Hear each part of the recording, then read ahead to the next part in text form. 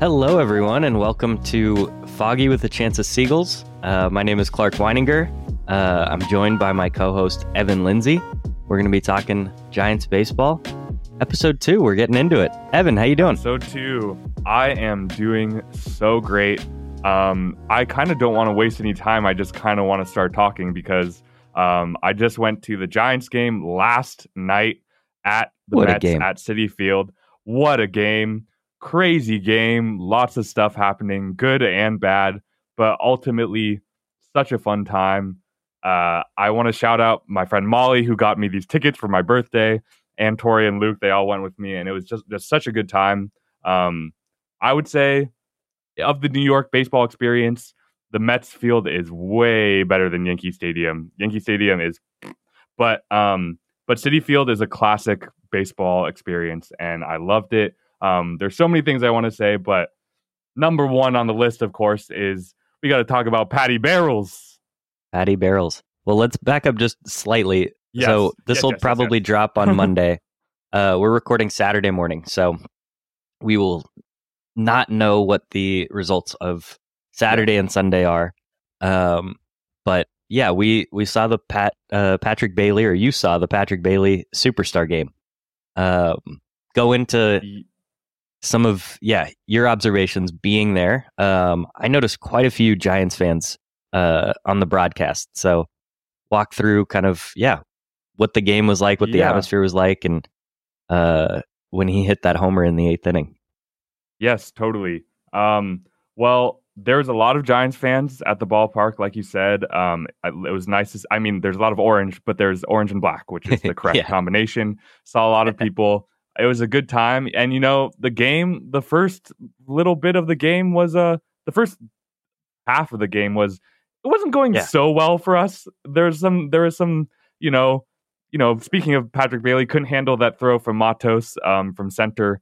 But, it was just so fun to see this team play live with the young guys up. It was, the Mets fans. I see you, Mets fans. It's a good fan base. You've been treated poorly by your ownership and your team for a long time. They've tried their best, but it always ends up. And even when their ownership comes in, even when their ownership comes in and tries to make it right, they still can't. Ends in a dumpster fire. So, but it's still a good and competitive team, and so it was a really competitive game. A lot of back and forth. Matos has been scuffling a little bit lately, but also going to start try to describe the players. Matos, our young new stud center fielder. He just seeing him play. 21 years old. 21 years old. Such a joy to watch him play. And that's a guy who can hit, $150 and still stick out there in center because he's that good out there. And it was just, I was like, what's nice about this Giants team is, I'm not the first to say this, but, I wasn't worried the whole time. I was like, this is we're not playing our best, but, we got guys that can come up and do something big. And man, that home run, I lost my damn mind, truly yelling. A Mets fan looked back to me and was like, shut the up. And I was like, I didn't even hear them. I was just on cloud 9. And I just want to say the way that 9th inning and Bailey getting Marte was just such a, you mentioned it. It's a superstar moment. This kid, Patrick Bailey, is, we had another catcher. I know we talked about this last week, but we've had a lot of friends and family reach out and say that they've checked it out, even though they're not Giants fans. And Patrick Bailey is a guy who, we had another guy that was going to be our catcher, Joey Bart. Where is he? I don't know. All love, shout out to him. But, he's been slowly ramping up in AAA. Hit a grand slam a couple nights ago. But still love you. Still love you, Joey. But still love you, Joey. Patrick has kind of stolen our hearts.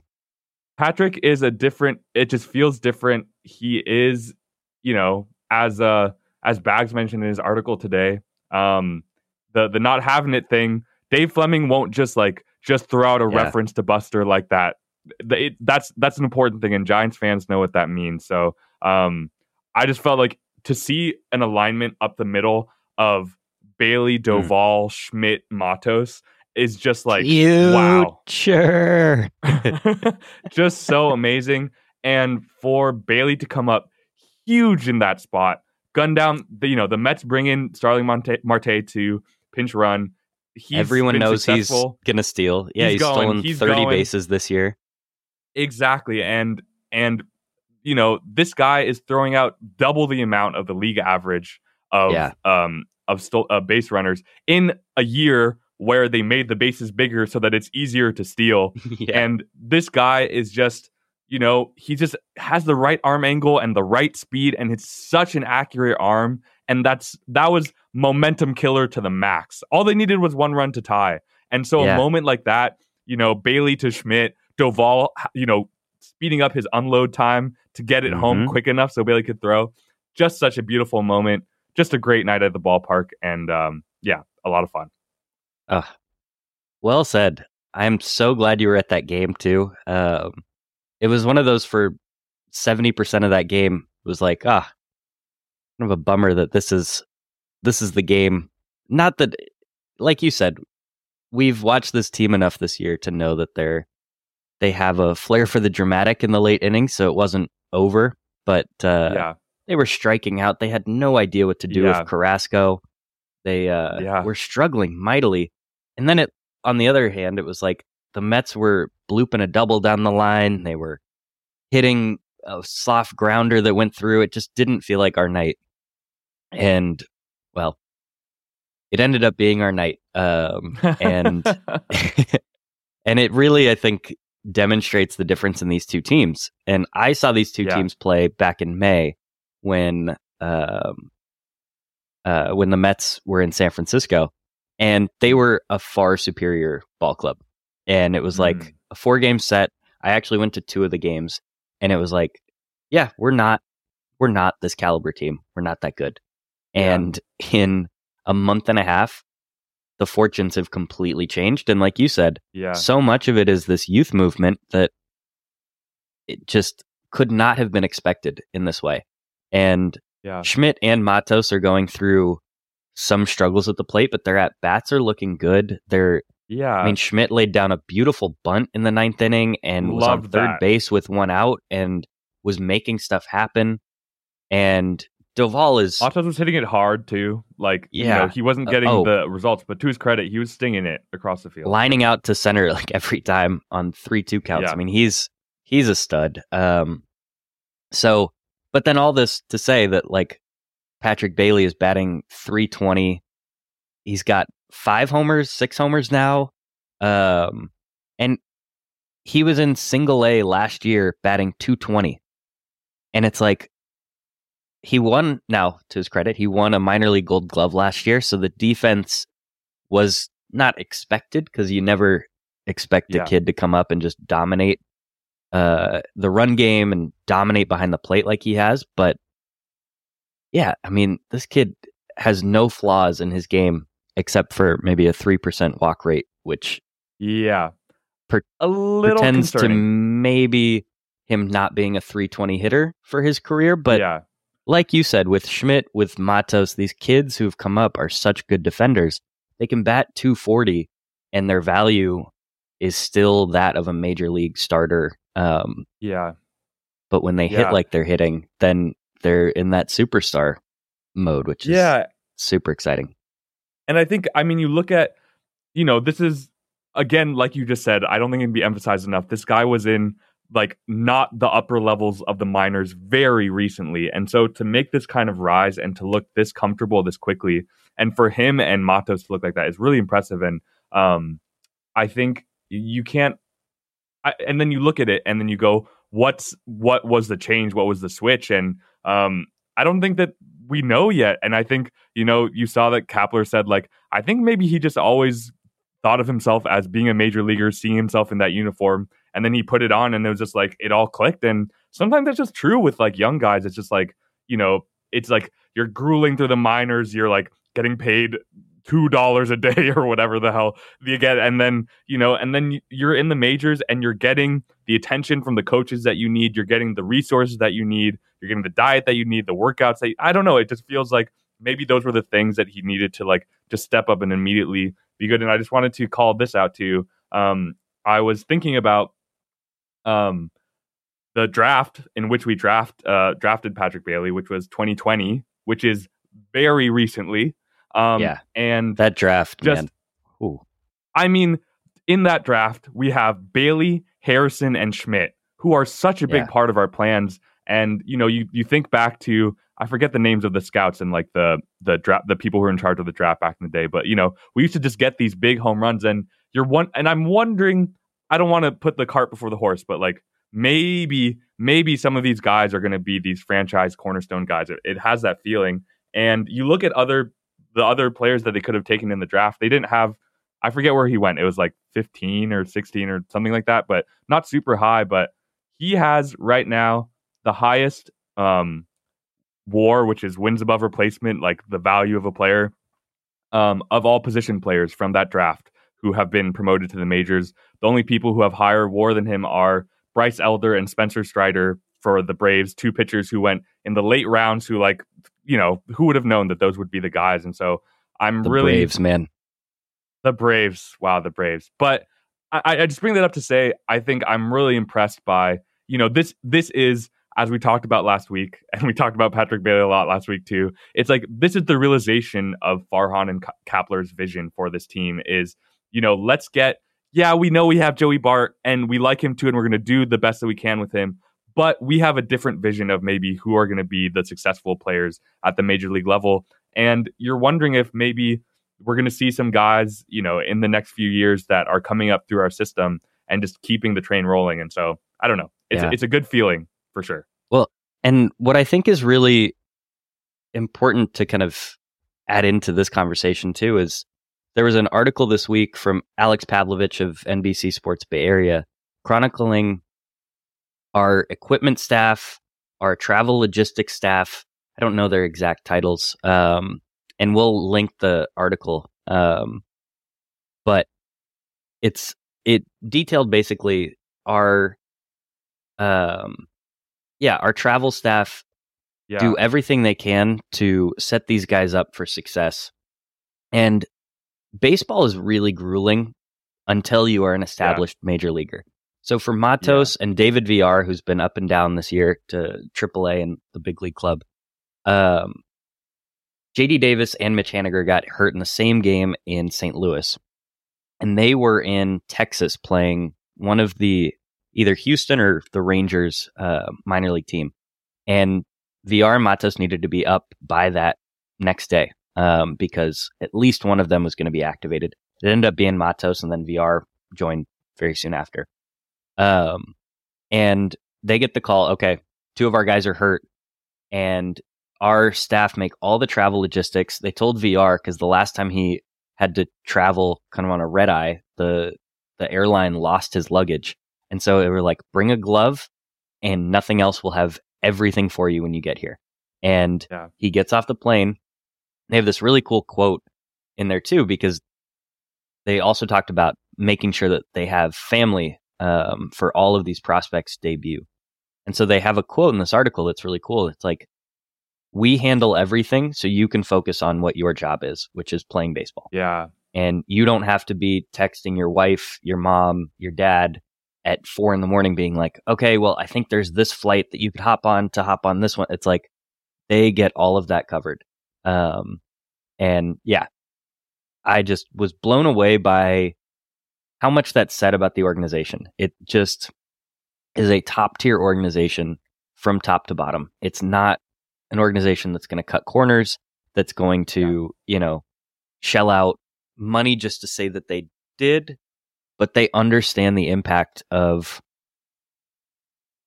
I don't know, just treating people with kindness, being accommodating, making these guys feel welcomed when they come to the big leagues. And then you see these rookies immediately start to perform because they don't have to worry about, oh, am I taking this guy's job? Is he going to hate me if I perform well? Or, oh, this veteran is established. He's giving me the side eye every time I come into the locker room. It's a really cohesive group of guys. And I think that has to be part of the conversation when we're talking about these young guys. So great article. Yeah. I highly recommend all of you to read it. But yeah, that really stuck out to me. Totally. I second that recommendation. And, I make music. I haven't talked about that much on this podcast, but I won't. But I think that it reminds me of this organization is just like a big band of egoless players. Do you know what I mean? It's like, oh, you want me to play the triangle? That's going to be the best thing for this song? Yeah. Sure, that's what I'll do. Do you know what I mean? And it's like they have like the booking agents and the publicists and all the people that just like setting it up so the musicians can just get on stage and play. They're just setting it up so the players can just get on the field and play and do their best. And it's really impressive. And I think just to speak to the quality of the organization too, this article came out a few weeks ago, but I think it was on The Athletic maybe, with Drew Robinson, who was a player in the Giants organization who attempted suicide. He lost his left eye and then decided to like make his life mission to like talk about mental health with anybody. But he's been, a part of the Giants organization doing that. And I think it's just like, I don't know, to have somebody who's just like, this is what I'm struggling with right now. Do you know what I mean? Just emotionally, spiritually, or whatever. And to be able to like have somebody who can, you can as a player be like, this is what's going on with me, and not like, because there's like sports psychologists and stuff like that now or whatever. But it's different when you can just be like, person to person, this is what I'm going through. And I think that that's just like a little microcosm of the organization as a whole and what it represents. It's like, it's a holistic way to look at how you like, make a baseball player succeed. And I think it kind of, I don't know, it feels very reflective to me of, San Francisco as a city has changed a lot in the last decade, but I think San Francisco at its best is like, it's a very like loving community space that like is just like, I don't know, you just want to see people succeed. And so anyway, it brings me kind of to the Toronto series because we had two old friends that we got to meet up with again there, Brandon Belt and Kevin Gossman. And I think it's they're both interesting players to examine their path to the Blue Jays. We were in Toronto this week. Did we win one and drop two? We won the first game where Gossman started. He looked completely unhittable through 12 strikeouts over like 6, maybe 7 innings. Dominated us, but once again, late inning energy. Tyro hit a huge 2-run double to knock in Bailey, and we won 3-0. And then the next 2 games we struggled a little bit, but it was really cool though to see Gossman perform. I think I was in a lot of text conversations being like, why'd we let Gossman go? And I completely I feel it, but I also understood, and we can get into a little bit more of the why of that in just a sec, but it definitely felt like he was the one that got away a little bit there. But then it was cool to see Brandon Belt and just hear him interviewed, his dry wit, that dry sense of humor, talking about how excited he would be to hit a homer off Logan Webb. Meanwhile, it was the rest of the Blue Jays that did that for him. I think it was cool. I think I'd love to just like examine like the journey too of it, and it's Kevin Gossman. Cole Kuiper referred to him as wifey material, and I have to agree. He really he speaking of the org, I think he was a big fan of being a Giant and like liked the people around him. Him and Logan Webb are good buds and they hang out all the time, which makes it sting all the more. But he came over in 2020, was it? And then was with us in 21 too. And then we had multiple chances to keep him around. But he's kind of he went through the Mike Yastrzemski process of a middling Oriole that we turned into like a really productive major leaguer. And I have a buddy from college who is such a big Orioles fan. Shout out Jason Voss. And I remember in college used to talk to me about Gossman and Bundy. Once we get these guys up, our success, our organization is just gonna keep going. Oh, I can't wait to get these young pitchers up. and neither of them could make it work with the O's. And Gausman bounced to the Braves. When he got to the Giants, he was a reliever. He had flamed out as a starter, and we made magic work. We're lauded for our coaching staff and player development staff, and especially at the major league level, and really helped him focus on that fastball high in the zone and that splitter that dives off the plate. And he became a borderline all-star for us. Yeah. And we decided not to give him a contract after he became a free agent after the 2021 season. He struggled a little bit in that playoff series against the Dodgers, and felt like teams had kind of figured him out a little bit of like, okay, if the ball's coming in high, it's going to be a fastball, I swing. Mm-hmm. If it's coming in low, it's going to be that splitter that's diving off the table. I'm going to leave it. And I think the Giants, for that reason, as well as just the financial commitment before they had started this kind of sustainable run of bringing up young guys and getting talent from our minor leagues, didn't want to invest what it ended up taking to sign him, which the Blue Jays, I think, signed him for like 5 years, $100 million or something. Yeah.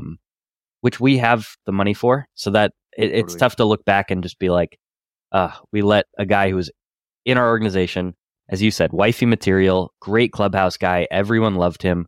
But I'm also at the same time so happy that he's killing it for the Blue Jays, and he's been the best pitcher in the American League for the last 2 years. So, totally. I mean, props to Gausman.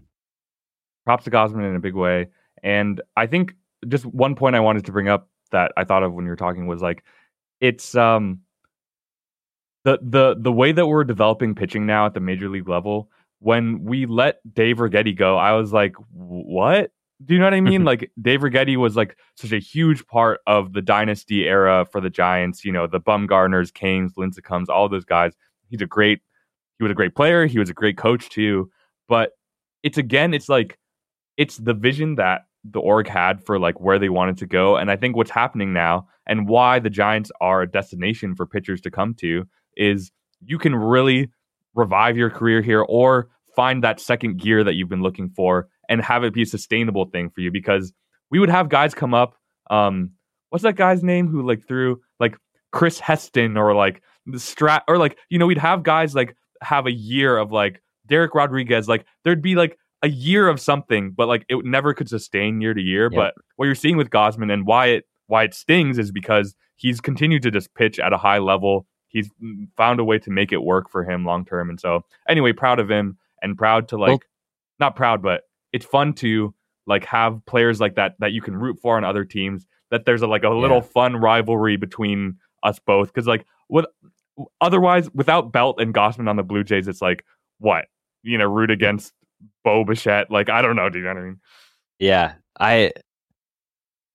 Two thoughts to that. First one, I think, you know, that's Vlad Guerrero Jr. erasure, and I will not stand for it. I mean, but I'm rooting for him. I like him, though, is the problem. I'm just kidding. But no, I think you make a really good point, and I think to what we're talking about, the Giants were really set out to build this organically. And so a couple days later, we play the third game of that series, and Keaton Winn starts. And he's a guy we drafted in either 2018 or 2019, I can't remember, in the 5th round. Kid from a town of like nowhere. 180 people in Iowa. Shouts to my Midwest brothers and sisters. But no, I mean, and so he has the same repertoire as Gausman. And I think we clearly looked at it as cutting costs a little bit. I think that has to be mentioned. But acknowledging that we have the intentions to build this like player development system that churns out guys like this and isn't going to have a guy flame out after a year, either because of overuse or wrong role. So we're going to find the right role for these guys. And Winn came up and was coming out of the bullpen, showed enough and got his first start. And he was pitching so well in that start until he hung a splitter to Vlad Guerrero and he hit it 800 feet. Yeah. And our offense didn't show up. So he got the loss hung on him. But got caned on that one. He got caned. And that's how I know he's going to be a great Giant. No. But yeah, like we signed Gausman for a couple of years, fixed him up, and he got a big contract. Rodon pitched for us for a year last year. He was looking for, that long-term contract, got it with the Yankees. Hasn't pitched this year because of injury, but, I'm hoping by the end of that contract, he'll be pitching well. And I think that's the idea behind some of our veteran pitching signings. And then bringing up guys from the minor leagues. We've mentioned Kyle Harrison, who will be coming up at some point this year, but Keaton Winn, Tristan Beck, Sean Jelly, these guys who are in these kind of hybrid roles coming out of the bullpen, and being maximized by our coaches, by our front office, and it's exciting to see. So on the one hand, it's sad to see Gausman not pitching like he is in the orange and black, but it's a lot easier to handle when we're winning, I think. Yeah, totally. And I want to make sure that we talk about the other Blue Jay, Brandon Belt, who is an all-time great Giant in our book. I think if you haven't been following the Giants in the last decade, then you maybe have not been privy to the Belt Wars that have been taking place. He is a player that was widely maligned for his slumpy shoulders and like bad attitude or something. He just strikes out a lot, and that's his game. Is he takes walks, he strikes out, he hits home runs, he plays good defense, and he's been a hugely valuable player for the Giants org. But we let him walk this year because LaMonte Wade Jr. was the heir apparent, and he really has been like just playing like prime Brandon Belt, which is kind of hilarious to see. But it's to that same point I was just making with the Gausman thing. We just take a composite of a type, and then we go, okay, you're going to make more money elsewhere. Good. We're excited for you. We're going to fill your role with the exact same stats, basically, which is very Moneyball esque too, which that's where Farhan originally started, our president of baseball operations. So, but yeah, it was special to see Belt though. And to see him do well, and he's really settling in Toronto, because I think, to your point, he can be a hard player to really understand. He's this tall first baseman, and you would assume power. And he does have home run power, but his game is, like you were saying, taking walks, moving the line, so to speak, which is a Bochy-ism from back in the day, but just like making sure you're setting up your teammates for success in their next at-bats. Getting pitches out of the pitcher so you can get a starter out of the game early. Some of these things that don't show up immediately. It's not a 500-foot home run and you're going, wow, this guy's incredible. But great first base defense. And I think if you could go back in time and say, hey, this is the composite of what a great leadoff hitter looks like, I think even though he's, not the fastest, although when he was coming up, he had pretty decent speed for a first baseman. One season. Yeah. Yeah. But I think, Wade is not a burner by any stretch of the imagination, but we've had him lead off this entire season because this organization understands that those qualities are perfect in the leadoff spot. So it feels like kind of an ode to Brandon Belt that we have a roster of all these guys. You mentioned in the last show about Jock taking the walk-off walk, but like these are guys who are patient, are willing to work through at bats, and it just goes down the line. Every guy now takes long at bats and puts that pressure on a pitcher, and I think so much of it is based in the philosophy of Brandon Belt, who was maximized in his final few years here when the administration took over, or the different kind of organizational philosophy took over here. So, great to see Brandon. I want to mention too, just like what a fun guy that dude was. Like, if you're really like, one of his quotes, I think you sent me this, was like, he was like, what did he say to Webb? Do you know what I'm talking about? It was like, Yeah. oh God, I need to pull it up. It's something about embarrassing his whole family, like or Yeah. something like that. Just like he just had such Completely a dry sense of deadpan. humor. Yeah. Yeah, I mean, the baby giraffe of it all. In 2021, assuming the role of the captain, Oh like my kind of God. sarcastically, and like if you're a Bay Area sports fan and you haven't been following, or even if you're not, he's a very like Klay Thompson-esque figure, kind of like weirdly call. enigmatic, but like dry, but I don't know. And like they both do boats stuff or whatever, and it's just like he's a great Bay Area guy. Love him forever. We'll root for him forever. I'd honestly love to see him like, I don't know, maybe like in a couple years, like he can just like have a little stint and retire with us or something. Like he's definitely going in the Giants Hall of Fame. So I think Absolutely. all-time great Giant. Great Giant. Should we Quickly, move on? before we move on, Yes. to that note of great Giant Brandon Belt, you mentioned the captain hat, but I also just wanted to shout out his 18th inning home run in that 2012 playoff run, where yeah, I don't know. That's just a moment that is etched into my brain. A home run that I will never forget. If I ever see the highlight, it will immediately bring a smile to my face. Yeah.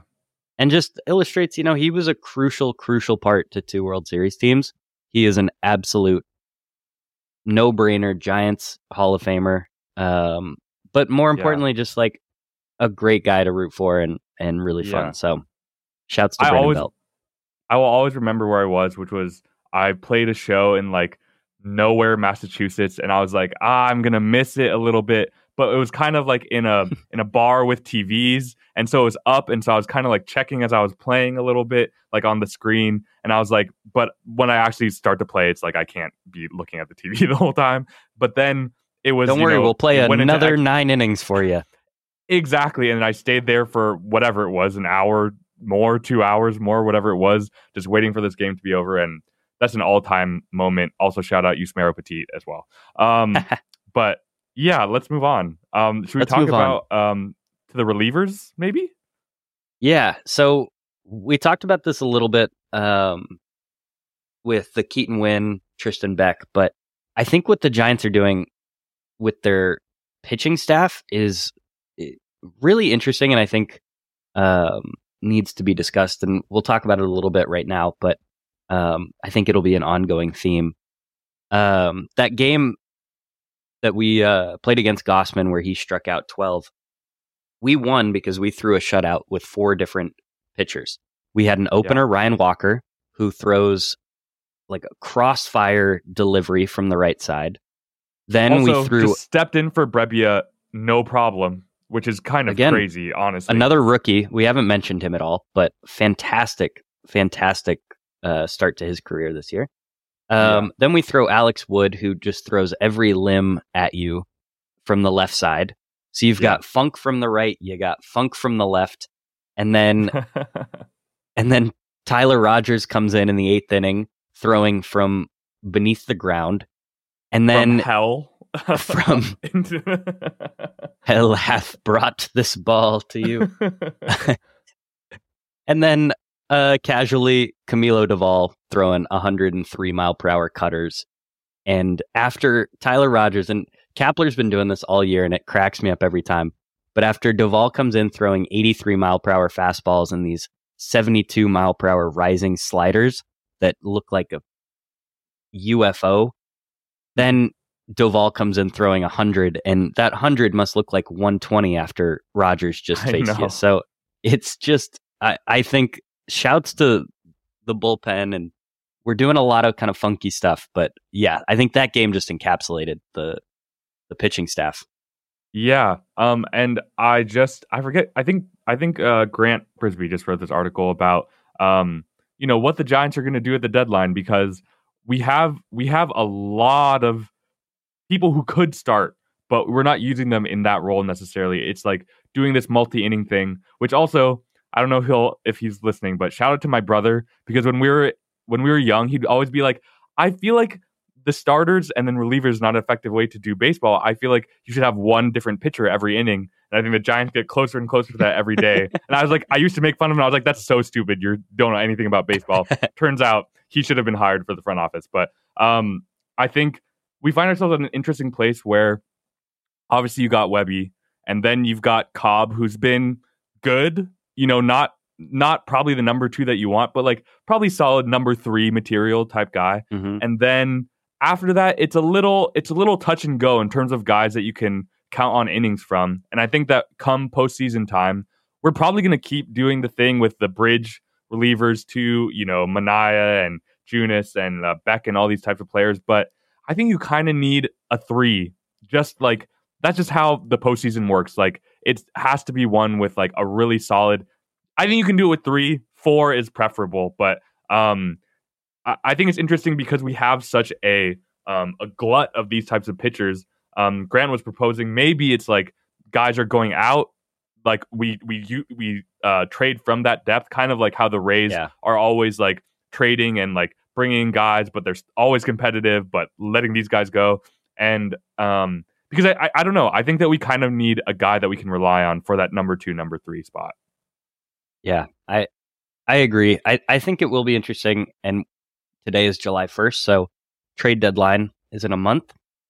It'll be interesting to see what we do because you're absolutely right. That's where we'll miss Gausman the most is game 2 of a playoff series if we get to the playoffs. But for now, it's helping us rack up wins, which is the most important thing. And this depth is amazing. It's a different guy every night, both offensively as well as from the pitching side of things. So, it's a fun time. And even when Webby gets hit around like he did on Wednesday, I believe, he pitches deep into the game to save some of the innings from our other relievers because he's our one true like deep into game starter who is leading the league in innings, which is a huge stat, I think, in our modern baseball where guys are 5 and dive so often. It's like if Webby's pitching into the 7th inning, that's saving a couple innings from, like you said, the Junis, the Rebbias, all of it. So I think it's like, the Giants have been rolling in June, and then kind of, this week we hit a couple snags, and but it wasn't concerning to me. But I think the thing that it's bringing an extra starter, I think, is more the cumulative effect of having just one more guy that you can rely on, so that you can position, that people aren't tired, that you're not having to overuse guys, that you're just like putting them in position for success. So I think that's definitely something to look out for in the next month. And I think I'm also interested to see if that ends up being Kyle Harrison. They are really keeping his innings low. He's had a hard time controlling the strike zone. He walks a lot of guys, and that is something that Farhan and company aren't super thrilled about. But he has insane stuff from the left side. And I wonder if they're kind of slow playing him this year to potentially prepare him for a postseason run. So keep an eye out for that. I think he's an interesting case because I think him, if I had to guess, I'd say like him, Matos, Luciano, and Bart are like the names that like probably most casual Giants fans know. And I think Elliot Ramos as well.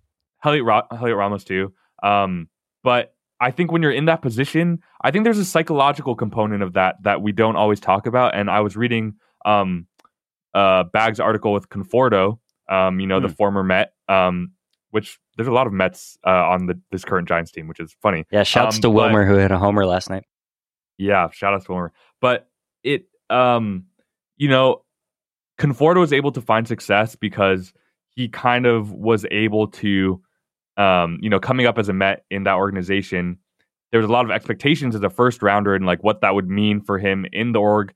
And especially with that fan base, they're better than the Yankees, but they're still brutal if you're not going to like come through. And I think every fan base is that way to different degrees. And I wonder if some level, like that the guys that have been finding success with us at the major league level don't have that high prospect pedigree and that pressure to be like this guy to immediately step in and be, because, we all are expecting Harrison to immediately come up and be a fixture in the rotation for years to come. And that's a lot of pressure on a guy. And I think that like, I don't know, this is, just purely based on intuition, but I think that that when you're pressing mentally, I feel like that's when command goes a little bit. And that's when you're walking guys because you're trying to just like throw it exactly in the right place. And it's just like, you just got to do the best with what you have on that day.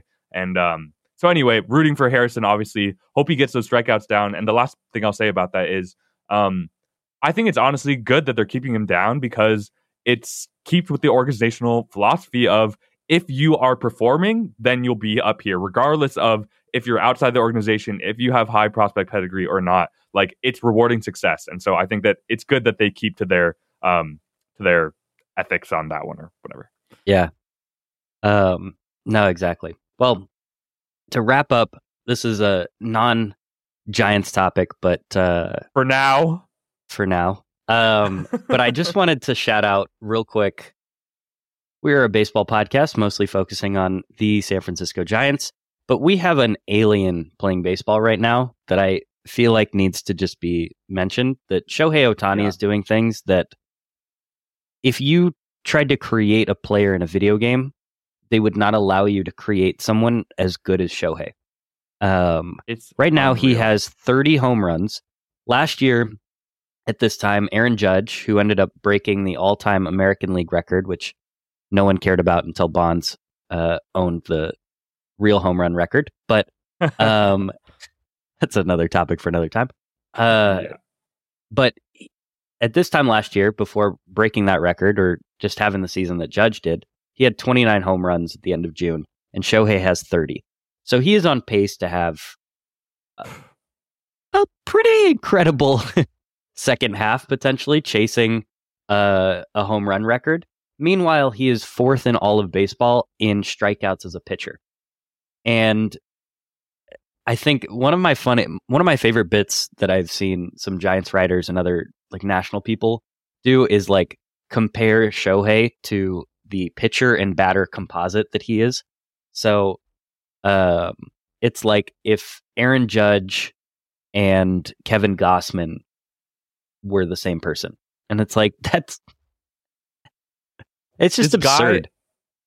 This guy, just for some additional context, if you don't know, this guy came over from Japan at 23, I think, right? And it was always that he was going to be a two-way guy. That was his whole thing. I'm not going to give up either side. I can do them both at a high level, but I want to do both, and I think I can do both at the major league level. And he's proving himself incredibly correct right now. I mean, the only comp is Babe Ruth. Truthfully, really, to me, like in the history of the major leagues and just what he's doing. Who hasn't he's played in 100 years? Yeah, and he's gonna make 500 plus 600. I don't know, a lot of money this coming season. And I think why we're shoehorning this in is because, like, could he become a Giant? I don't know. I don't think so. I think that he's probably going to be a Dodger is where all reports are heading. But this is a guy who does what he wants to do at the end of the day. Yeah. And I think he wants to be in a place where he is appreciated, where he can do the things that he can do. And I think he's a great fit. I mean, you know, if you're listening, Shohei, but like, I think that he really would fit in what we're trying to do in San Francisco in a big way. But yeah, what were you going to say? No, I think there is a path for him coming to the Giants next year. So he is a free agent after this season. He has told the Angels that he wants to test free agency. They are still potentially in play. I think they're winning this year finally. So if he feels like, and they've brought up like 3 of their draft picks from last year who are all kind of doing well, which good for the Angels to finally have prospects that work out. But yeah, I mean, he's going to command a contract. I mean, this past offseason was kind of nuts with the contracts, but he could realistically command like a 10-year, $600 million contract. And that has just never even been close to being seen before. But he's worth it. I mean, he's 2 players in one. He's 2 players in one. He's elite at both. He's elite at both, and he's like, not only can he do both, but he's a great guy to follow. He's just the nicest dude. but still a competitor.